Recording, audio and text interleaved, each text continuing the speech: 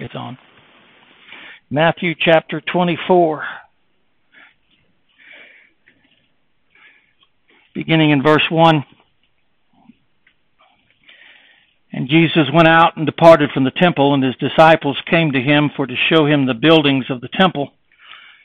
And Jesus said to them, See ye not all these things? Verily I say unto you, there shall not be left here one stone upon another that shall not be thrown down.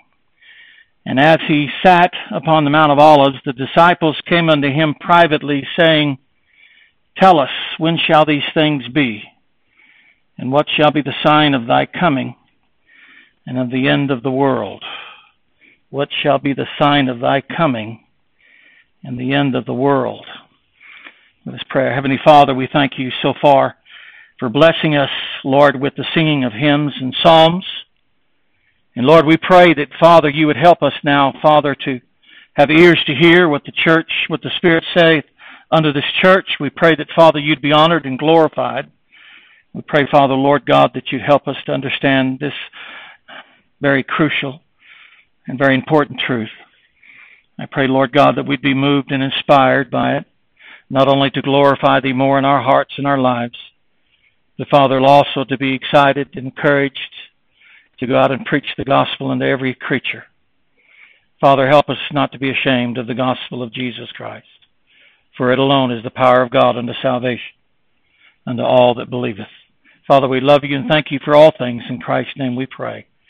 Amen and amen. Many generations have come and gone since the disciples first privately approached Christ with these questions. Every generation since then, hoping, believing, and proclaiming that his coming and the end of the world would be in their lifetime. And yet, here we are, 2,000 years later, still waiting for his return and the end of the world. The scoffers, whom Peter says walk after their own lust and say, where is the promise of his coming, have greatly increased and have even been emboldened by his delay. Many false Christs and false prophets have risen and deceived many. And sinful man, as in the days that were before the flood, when once the long suffering of God waited in the days of Noah, continue eating and drinking, marrying and giving in marriage, knowing not, the Bible says, until the flood came and took them away. Many generations has passed since our disciples first asked this question, and with the passing of each generation and the continual delaying of our Lord's coming in the end of the world, it makes it more difficult for God's people sometimes to preach the gospel because the world begins to think that we're nothing but fools, that we've been deceived. And it's imminent and it's important for us to be reminded of our Lord's exhortation in these two chapters of Matthew 24 and 25, because all the exhortations are directed towards his people to always be ready and watchful. Don't be slothful. Don't fall asleep. Even though my delay is long, even though my coming is long and delay, do not become slothful. Do not become sleeping. Do not become indifferent, but stay awake, stay alert, and keep preaching the gospel. Always be ready for the coming of the Lord. Therefore, now more than ever, with the passing of so many generations and the coming of the Lord and the end of the world yet still to come, never, dearly beloved, has our Lord's exhortations in these two chapters to be watchful and ready been more crucial and imperative than now.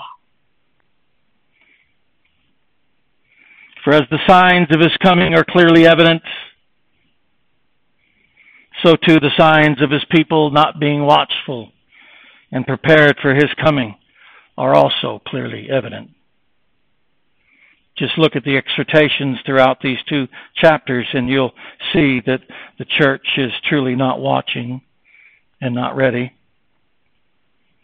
For many, as in the days of Noah, are eating and drinking, marrying and giving in marriage, knowing not. The good man of the house is not watching against the thief. In verses 42 to 44, the faithful and wise servant, because the Lord has delayed his coming, has ceased to give meat to his household in due season, and has begun to smite his fellow servants and eat and drink with the drunken.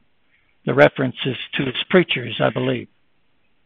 They're not feeding God's people in due season with the meat, but they begin smiting the servants and eating and drinking with the drunken. All 10 virgins have fallen fast asleep. Chapter 25. The unprofitable servant in chapter 25 has hidden his God-given talent and not put it to the exchangers that it might increase his master's profits. Talking about the gifts and graces God gives his people. The hungered remain hungry. The naked are not clothed. And the prisoners are not visited. The church today is lazy and slothful and indifferent and asleep. Even though the Lord for 2 chapters exhorts us not to let that happen. And beloved, it's even more harder, like I said earlier, with us in this generation. 2,000 years have passed since the disciples asked this question, and our Lord gives this long response in chapters 24 and 25. 2,000 years. Back in the days after Christ ascended into heaven, even a few years after that, it was probably more easier for the disciples and the church to preach the coming of the Lord because those events were still fresh on their hearts and their minds. The events of his crucifixion, of his preaching, there were still people that had heard him preach and seen his miracles. It was easier for them, but it's been 2,000 years, and we've been telling the world, the Lord is coming, and the end of the world is coming, and it's not yet happened, and the world has begun looking at us saying, you're nothing but a bunch of fools. Many are following the scoffers, saying, if your God exists, where is the promise of his coming? And Christians are being intimidated by this, and they're beginning to be silent and slothful. They're beginning to hide behind their computers and their homes, and they're being afraid of preaching the gospel of Jesus Christ because they're afraid they're going to be ashamed or put to shame by the lost when they say, where's the promise of your Lord's coming and the end of the world?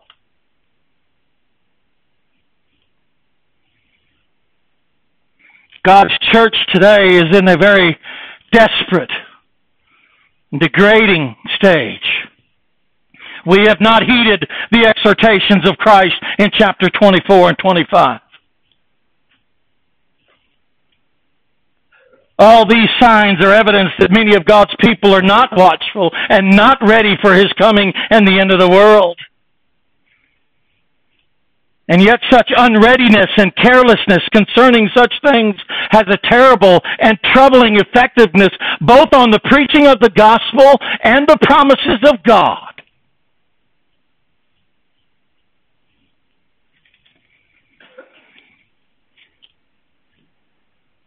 On the preaching of the gospel and the promises of God, of which we'll look this morning at only the first. Such unreadiness and carelessness and indifference to the coming of Christ and the end of the world has greatly affected the preaching of the gospel. The gospel that is being preached today in many areas is not the biblical gospel. You know why? Because it lacks the coming of the Lord and the end of the world by the judgment of God.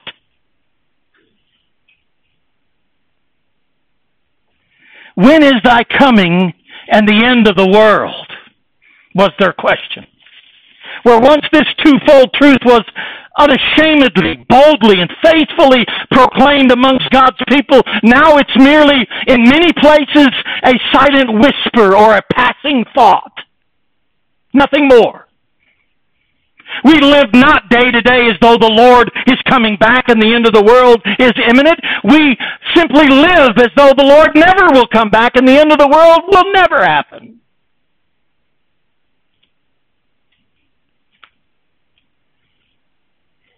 And yet, do you understand and believe that the coming of the Lord and the end of the world by the judgment of God, that it is the compelling and constraining motivation of every gospel message? You have no gospel where you have no pronunciation or proclamation of the coming of God, the coming of Christ, and the coming of judgment because of the end of the world.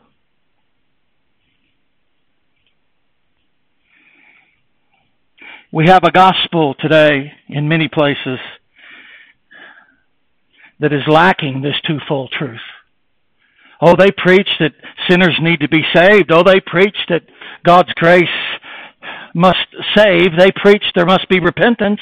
And yet there's no proclamation of the coming of the Lord and the end of the world in that gospel. There's no motivation. There's nothing in that gospel message that says, you don't understand. Yes, it is the free grace of God. Yes, God will forgive you because of the sacrifice of Christ. Yes, you must repent, but there must also be, because if you don't, He's coming back and the world's coming to an end through His judgment. Do you understand that? That is imperative for the gospel to be complete.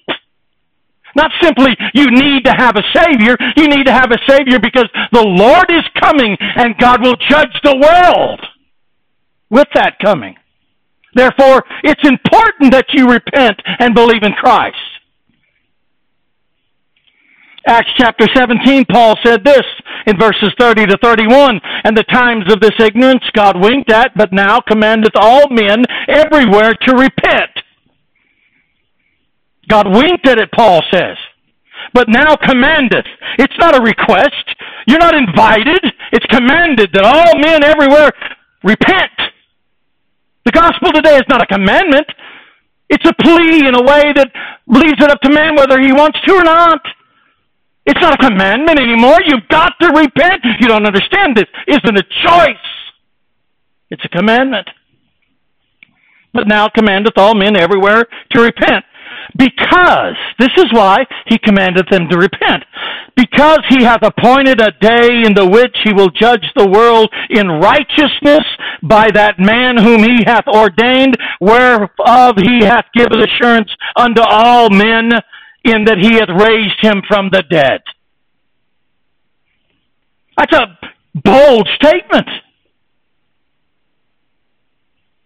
God commands all men everywhere to repent. Why? Because He hath appointed a day in which He will judge the world in righteousness. By who?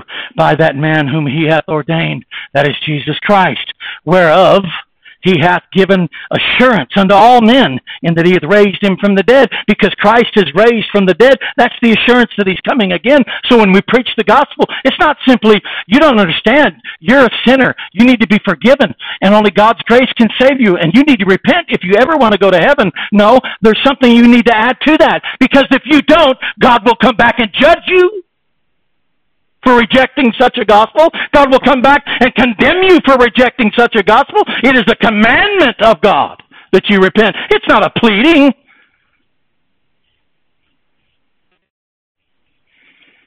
It's a commandment. And because the Lord has delayed His coming and the end of the world, in many ways the church has left off this part of the gospel. I'm getting ahead of myself, but believe me or not, it's easier for folks to accept a gospel that talks about God's grace to forgive, about God sending His Son to be a sacrifice for sins, and that we even need to repent. They can accept that. They can listen to that. But when you add, because if you don't, God's going to come and judge you and condemn you forever, that's the part they have a hard time accepting. Now, make me an offer and make me believe I have the right and the sovereignty and the will and the power to approve, receive, or reject. I feel comfortable with that. No, the gospel That's not the gospel. The gospel is God's sovereign grace, God's grace in Jesus Christ. Only Christ's blood can save. It's only through the blood of Christ that you can be saved, and you have to repent. There's a repentance needed for your transgressions. You have to be born again, and that's all good and fine. Why does all that have to take place? Because if you don't, Christ is coming again to judge the world in righteousness. That's the motivating factor behind the gospel. That's the thunder. And we've left that off because he's delayed his coming. Are we ashamed, or are we afraid that we're going to be put to shame by telling people a message that is so old? I believe a lot of Christians have problems preaching the gospel or telling the gospel to others because they're intimidated that they're going to be put to shame, or they're going to be embarrassed by the fact, well, if I bring up this old subject, the Lord's coming back and the world laughs at me. The world scorns me. They'll ridicule me and mock me. What do you think Paul meant when he said in Romans, I'm not ashamed of the gospel? I'm not ashamed of it.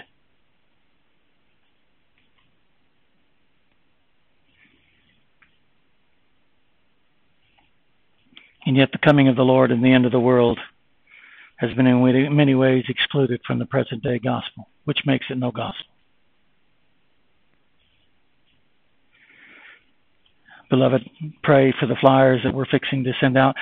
This is evident in the flyers. I even, sure myself, went back and read over it again, and it's there. God commandeth everyone everywhere to repent, for he's chosen a day. Pray for those flyers, because the gospel has got to be, in a way, of a commandment.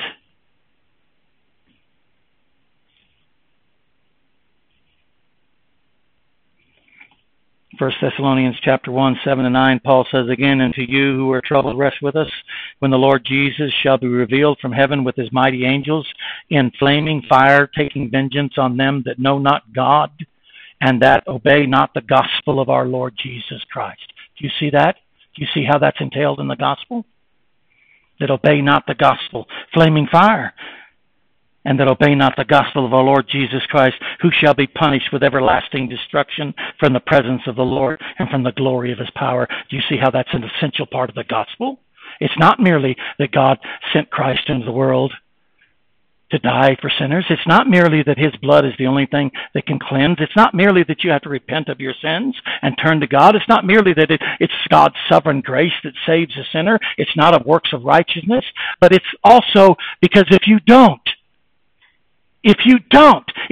obey this gospel, and I've got not time this morning to deal with those sovereign gracers who think that we're trying to do something in the flesh or produce something of ourselves. I ain't got time to mess with you and your nonsense. You preach the gospel to every creature.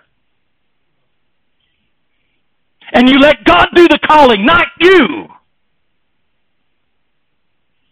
You preach it to every creature. You get out, you get your spiritual hands dirty. You get your spiritual feet dirty. You get out on the mud and the highway and the byways and you preach the gospel. You compel them to come in. That's the gospel. I'm ahead of myself, but Christ said, pray the Father send out laborers. Not debaters, not theologians, laborers. Get your hands dirty for the gospel. Get out where no other men will go. Get out to the drunkards and the harlots and those on the streets, the drug addicts. Preach the gospel. Christ did. And he preached to him the love of God in Christ Jesus, the grace of God in salvation, the need for repentance. But preach it with urgency by completing that by saying, because if you don't, there's a day coming when God will come back and judge you and condemn you for rejecting and disobeying this gospel of Jesus Christ. That's the gospel. That's how our forefathers have been preaching it. Nowadays, we've got a bunch of intellectual idiots, and all they want to do is debate about the certain doctrines of God and claim they have the right and the ability to choose who the elect is and who's not. Doctrinal regeneration. I'm so tired of people abusing the gospel like that. I'm telling you, these kind of people have no idea what it's like to get on the street and preach to sinners. They couldn't sit across from a sinner and talk face to face if they tried to. But put them on a computer where they're bold in the privacy of their homes and they can debate and argue with you all day long. Let me tell you something. I've been on the streets. I've talked to sinners. Get out and talk to the sinners. I guarantee you they wouldn't hold up. They wouldn't be able to tell them what to say. You know why? Because they're not speaking to theologians. They're speaking to sinners. But you know what? Them sinners are more smart than they are. We think sinners are stupid. That somehow they're not intelligent enough to deal with us as Christians. Sinners aren't stupid. I've mentioned it before, but when we was in Germany going out to the streets, to the drug addicts and the prostitutes and the drunkards, went out there every Saturday for over 14 years, feeding them, giving them clothing, preaching the gospel. And they received us. They spoke to us. We spoke to them about the gospel constantly. Another religious group tried to come in and copy us, who really didn't have a heart to be there. Immediately they knew that. The sinners knew that, and they drove them out. They physically threw them out of the park. They said, "You're not real. You're hypocrites. You're not here because you care for us. You're here simply because you're religious." Now that church over there, Freie Evangelische Gemeinde, those people truly care about. Sinners know if we truly care for them as individuals and not as statistics.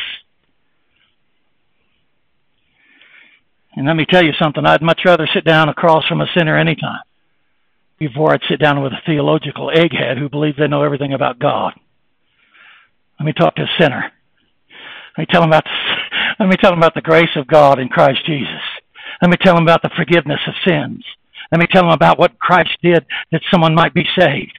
And then let me tell them as well that you've got to understand, you've got to take this message serious, because if you don't, you're hanging in the balance. Oh, let me tell you something.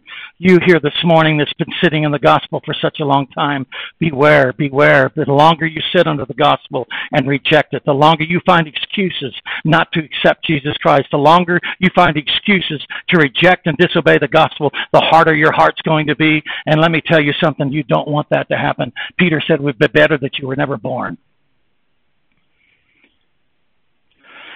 Well, you know, if they're not the elect, it doesn't matter any. That makes me so nauseous.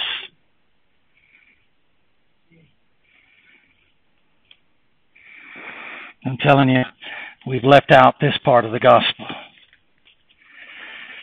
Who hath warned you to flee from the wrath to come? From the wrath to come, said John the Baptist in Matthew chapter 3, verse 7. Who hath warned you to flee? To flee. That's part of the gospel message. We've watered it down because we're afraid to mention this part, because this is the part where people are going, I'm skeptical. It's been so long. I mean, you guys have been saying the coming of the Lord is going to happen for generations, and nothing's happened. And look at it even now. It makes it even harder in the world now, because look what's happening around the world. I mean, things are happening, and people are questioning if there's even a God. Elementary kids get shot down in a school. People come back and say, "Where's your God?" It's getting harder. All the famines and pestilences, problems in the world, people are going, if there's a God, why is he allowing all this stuff? Oh, it's getting harder. And you know what we're doing? We're getting intimidated by that. And we're beginning to shrink back into the closet. We're beginning to shrink back into the shadows. And we want to kind of give a gospel message, but let's not give any warning to it. Let's not give any exhortation to it that the Lord's coming back, because then we might be made ashamed of. Then they might ridicule us. Then they might say things about us. I'm not ashamed of the gospel of Jesus Christ, nor the promise of his coming, nor the end of the world by the judgment of God. It's coming. Oh, you've been saying that for years, and I will continue saying it till my last breath.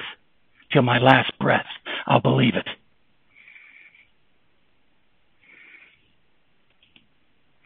The certainty and overwhelming conviction that Christ's imminent return, and therefore the end of the world by the judgment of God, sounded like a trumpet from the preaching of the gospel. Many of us have read church history, the Reformers and the Puritans. When they preached, they were so overwhelmingly convinced of the coming of the Lord and the coming judgment of God that people were moved by their passion.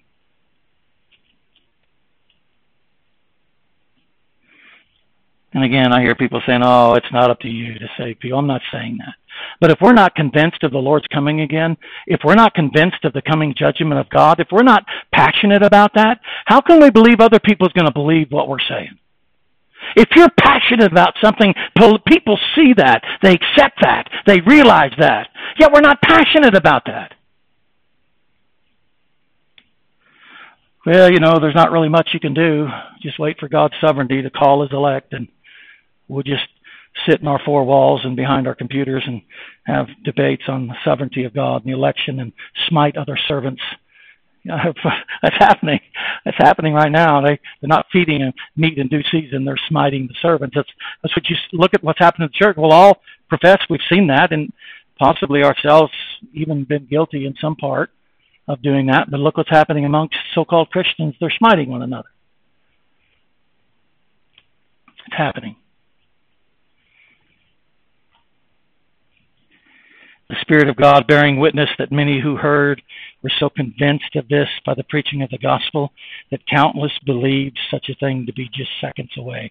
They preached so clearly and passionately because they believed in the coming of Christ and the coming judgment of God when they preached the gospel that many who heard believed the end of the world was just seconds away. They had not time to wait. I'm not going to wait. And today we preach a gospel like, oh, you're not convicted yet? You're not convinced yet? It's all right. Keep praying, and hopefully you'll get there. And we walk away. Those of you that are beginning to get convicted, those of you that do carry a sense of consciousness for that, you don't have time. You know what? Because it's more dangerous for you than somebody who never heard it. You don't have time. You don't have time.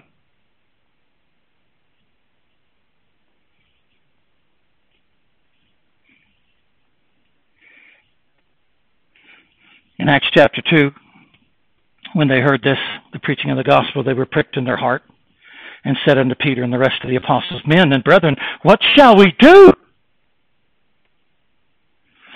Well, if God's elected you, you'll come into His fold. No. What'd Paul say? What'd Peter say? Peter said unto them, repent and be baptized for the remission of sins. Repent. What shall we do? Repent. The jailer in Acts chapter 17 came trembling and fell down at Paul's feet, saying, what must I do to be saved? Well, here's the 5 points of Calvinism. Paul, who inspired by the Holy Spirit wrote Romans, justification by faith without the works of the law, wrote Romans chapter 9, 10, 11, concerning God's election, predestination. Paul, with all his theology, what did he say? Believe on the Lord Jesus Christ. Isn't that amazing? Why do we make it so complicated? As though we're going to get in God's way. I'm going to say something or do something, and it's going to hinder God from sovereignly saving His elect if I try to do it in my flesh. What happened to the sovereignty of God that you believed in? Is He not big enough to get over our theological misguidance? No, when someone's under conviction, this is what you tell them. You don't ever give them the idea they've got another minute. You don't ever give them the idea they've got another day. You tell them you need to repent now and believe on the Lord Jesus Christ now, because you might not have tomorrow. Now. Believe on the Lord Jesus Christ, and thou shalt be saved in all thy house. Wow, Paul, you didn't go into theological discourse on the sovereignty of God, predestination, and election? You didn't try to figure out if they were truly the called of God? And with that said, the thief on the cross surely didn't have time to get involved in all that, did he? Pastor Begg said a good comment on that in a preaching and sermon I listened to a few weeks ago. It's really light. I mean, he made kind of lightness of it, but it was true. He didn't have time to learn the 5 points of Calvinism or 7 grace of God or election, predestination. He didn't have time. He's fixing to die. You don't have time. You feel a slight conviction. You feel something go on in your heart. Don't you ever think that you've got time to wait with that. Don't you ever put it aside. Felix did, and he never came back. Almost thou persuadest me to be a Christian. Almost. Come back and we'll hear you another time. Never happened. You don't have the time. You don't have the time today. Today is the day of salvation. You don't have the time. Why? Because the Lord's coming and the end of the world. And when that happens, it's too late. You're too late. Now. Many over the years have neglected, and in many ways completely removed and excluded this divine exhortation of his coming in the end of the world from the preaching of the gospel. And that for many reasons, of which I'll only speak of a few and see if that possibly hits home. First of all, for fear of sinful man's dislike of the message. We can say what we want to, but many people don't witness for Christ because they're ashamed that people might not like them or say something about them. For fear of sinful man's dislike of the message. Secondly, many don't because they want to avoid persecution or possibly embarrassment. It's been such a long time, and its coming again is proclaimed. Many today think it to be merely a myth. So when we or you or I, any of us say, but the Lord's coming, we're afraid they're going to go, right, you guys have been saying that for thousands of years. He's not here. I'm not an idiot. You can say what you want to. Even Christians have too much sense of pride, don't we?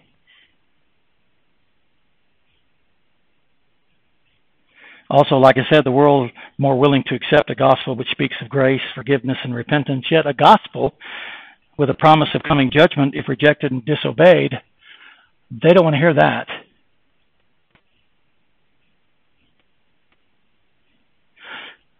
Many gospel invitations or many gospel tracts kind of leave the end open.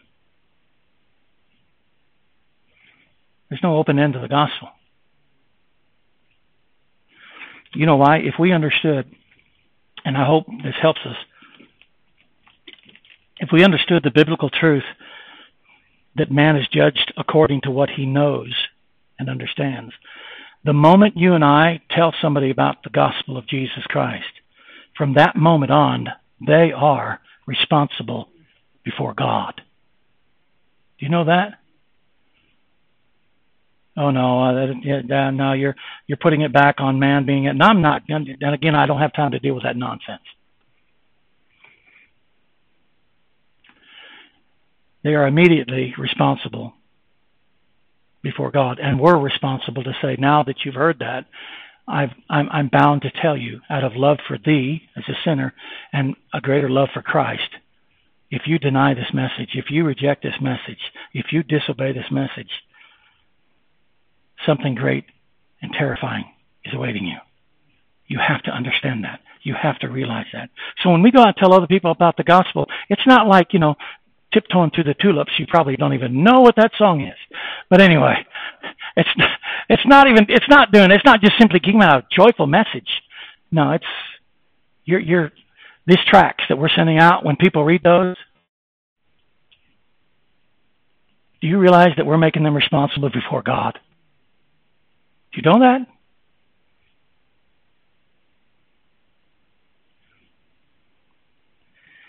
So what are we going to do? Well, we're going to, like our dear brother said, we're going to follow up, and I know people don't like it in this day and age. Old-fashioned. Doesn't work. We're going to go door to door. Say, hey, did you get our flyer? Did you read it? Can we talk about it? Oh, what an open opportunity. This flyer is going to open a lot of doors. Because now we don't just say, well, I'm from Reformed Baptist Church. When I invite you to church, we're going to go, hey, we sent out a flyer. Did you get it? Oh, you did. Did you read it? Can we talk about it? You got any questions? Open door. Or we can't infringe on them. We're going to infringe on them. We shouldn't do that. No, we should. Go out into the highways and byways and compel them to come into the house. Compel them to come into the house of the Lord. The others that believe in free grace, they can sit in the silent confines of their own home and wait for God to sovereignly bring them by. But that isn't what Christ said. Christ said, go into the world and preach the gospel to every creature. Every creature. Go into the world and preach it to every creature. What do I do? Stand on the corner like a Jehovah's Witness and hope that somebody walks by and I can talk to them? No, we're gonna go to them.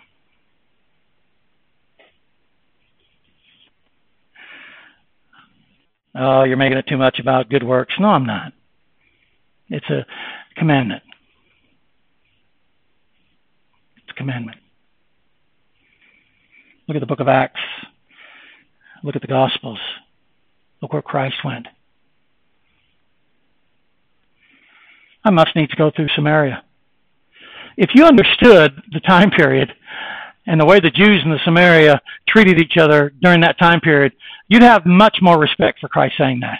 Because they were hated of the Jews. I mean, despicably hated. In fact, they were so hated, the Jews would go completely around Samaria. They didn't care if it took them longer, days to get around Samaria. They would not go through Samaria because it was a hated people. The Lord said, I'm going right in the middle of it. And then again, not only that, look at Christ. To save sinners, what did he do? God sent him into the world. What kind of world? A world full of sinners, wickedness, and vileness. God sent his son right in the midst of that.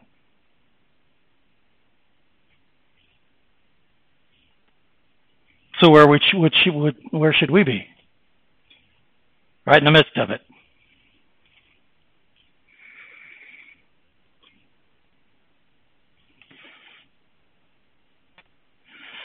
And thirdly, this divine truth of Christ coming again and the end of the world is often excluded or neglected in the preaching of the gospel because so many Christians have themselves become weary and frustrated at Christ's delay in coming that its divine truth has now little or no impact or influence upon their own hearts. We don't really believe it. Oh, yeah, I do. I do. Therefore, the preaching of the gospel is not so fervent and passionate. Oh, there you go, making it about us again. It's God that's got to save. Again, I ain't got time to deal with nonsense. George Whitefield said it best, and I like how he said it. He said, we need more Christ-felt preaching. Amen? Christ-felt preaching.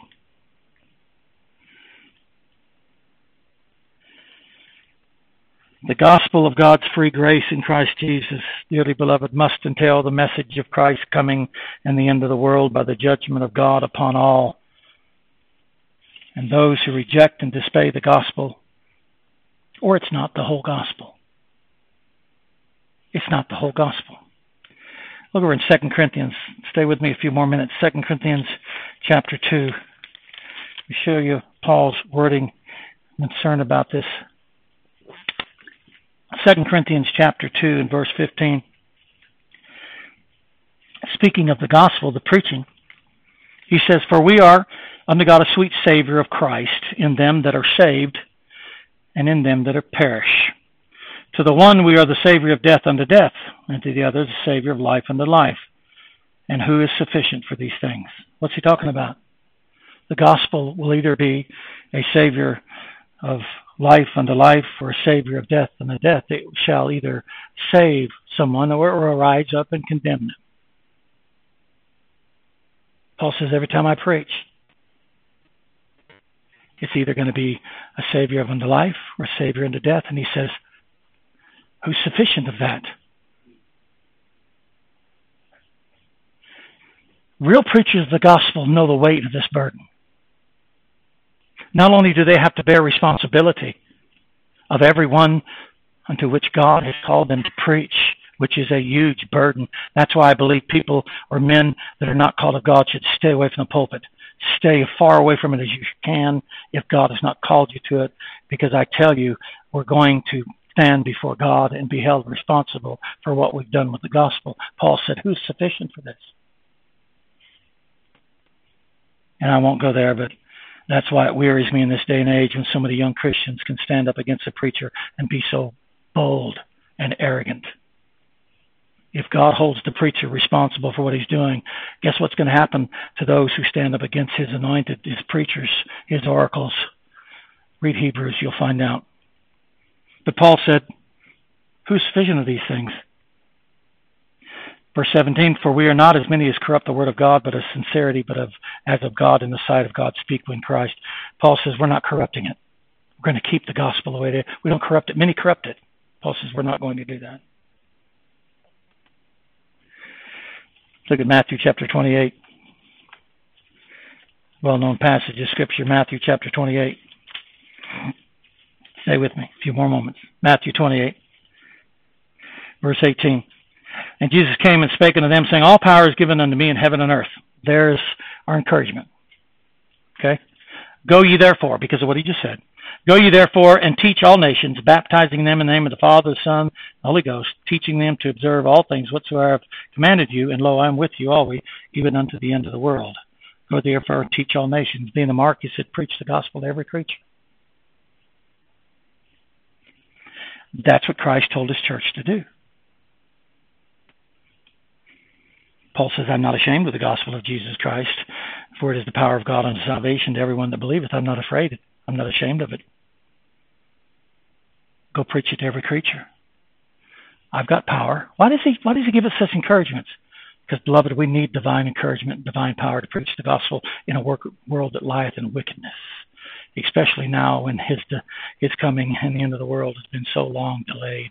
People are going to mock us and ridicule us and laugh at us and scorn us, and yet we still must, by the grace of God, preach the gospel to every creature, believing in our hearts passionately he's coming again, and with his coming the judgment of God upon the world.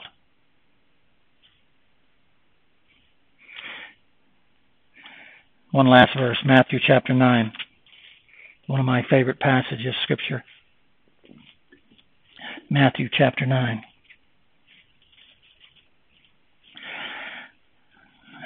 Let's Christ here. Love this. Matthew 9:36.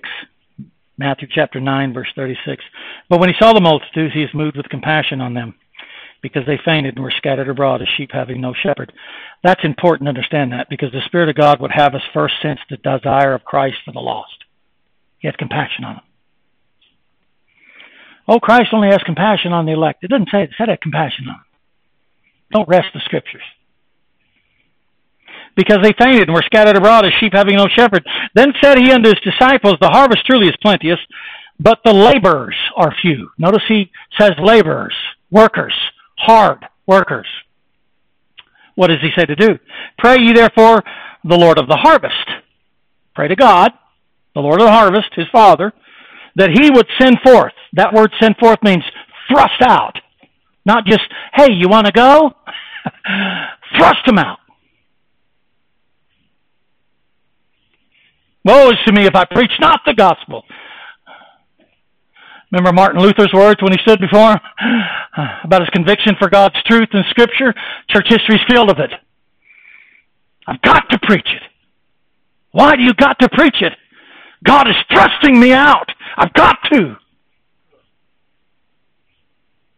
It's a divine urgency God puts in our hearts and our souls. He sends us out. He thrusts us out into the harvest to labor. It's not easy. It's not easy to labor. That he would send forth laborers into his harvest. It is laborers which we must pray that God sends forth into his harvest. Not intellectual debaters who hide behind the safety of their computers while condemning and criticizing others.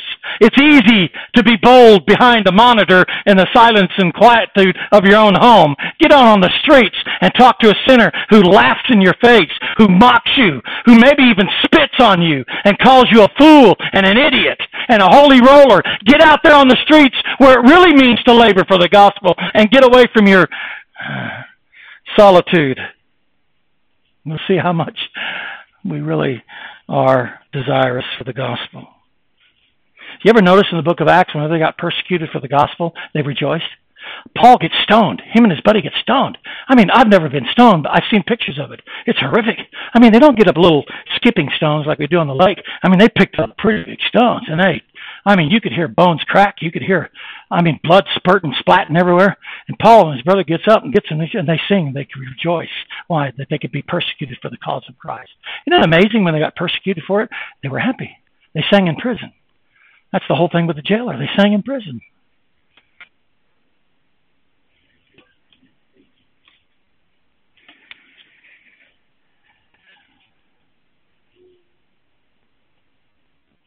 The Lord would send forth laborers. Laborers. I love that word. Laborers. Not intellectuals. To preach the gospel.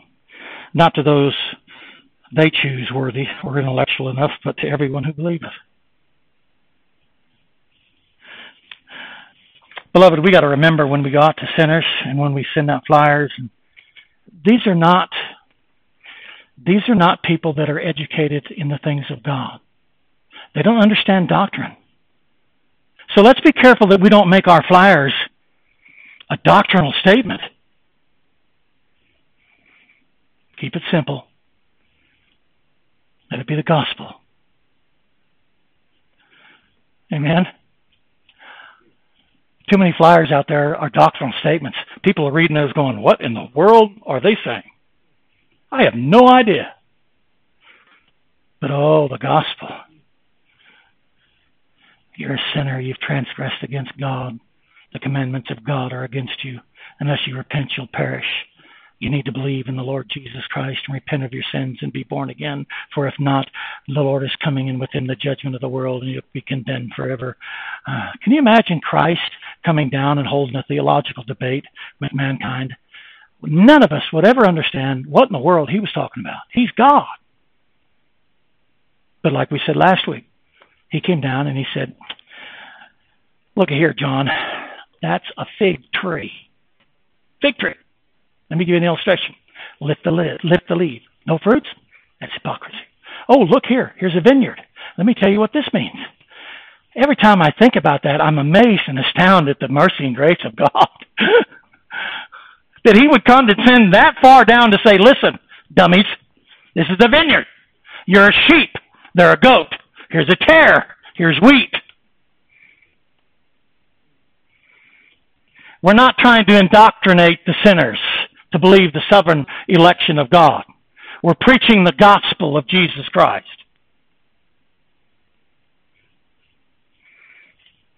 Simple, clear. Amen. May God give us grace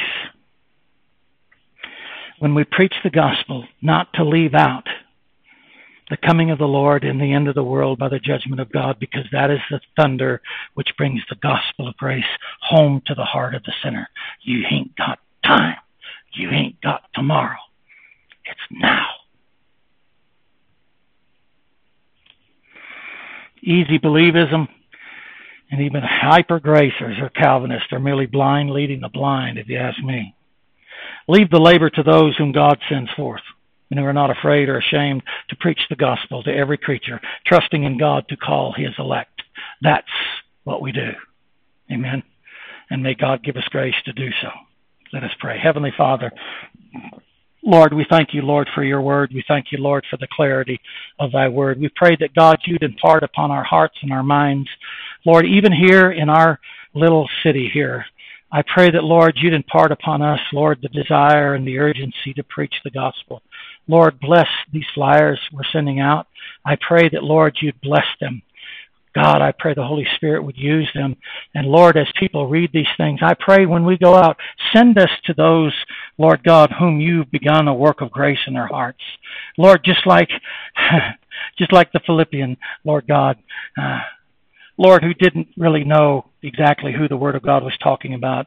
I pray, Father, Lord, the eunuch, Father, that you would help us, Father, Lord God, send us to those whom these tracts maybe will spur in their heart questions that they would not of themselves seek. But Father, when they're confronted with them, Lord God, what an open door it gives us to tell them of the things of Christ. Bless now, we pray. Help us, Lord God, as a church. Lord, never, ever to be forgetful of your great mercy and grace in Christ Jesus. Help us, Lord God. Lord, you said we should pray to the Lord of harvest, that he'd send forth laborers into his fields. Father, we're asking that you'd send us forth. Help us not to be ashamed of the gospel. Help us, Lord God, to go out and preach it to every creature, believing and trusting that you and you alone can bring salvation. Father, we love you and thank you for all things. In Christ's name we pray. Amen.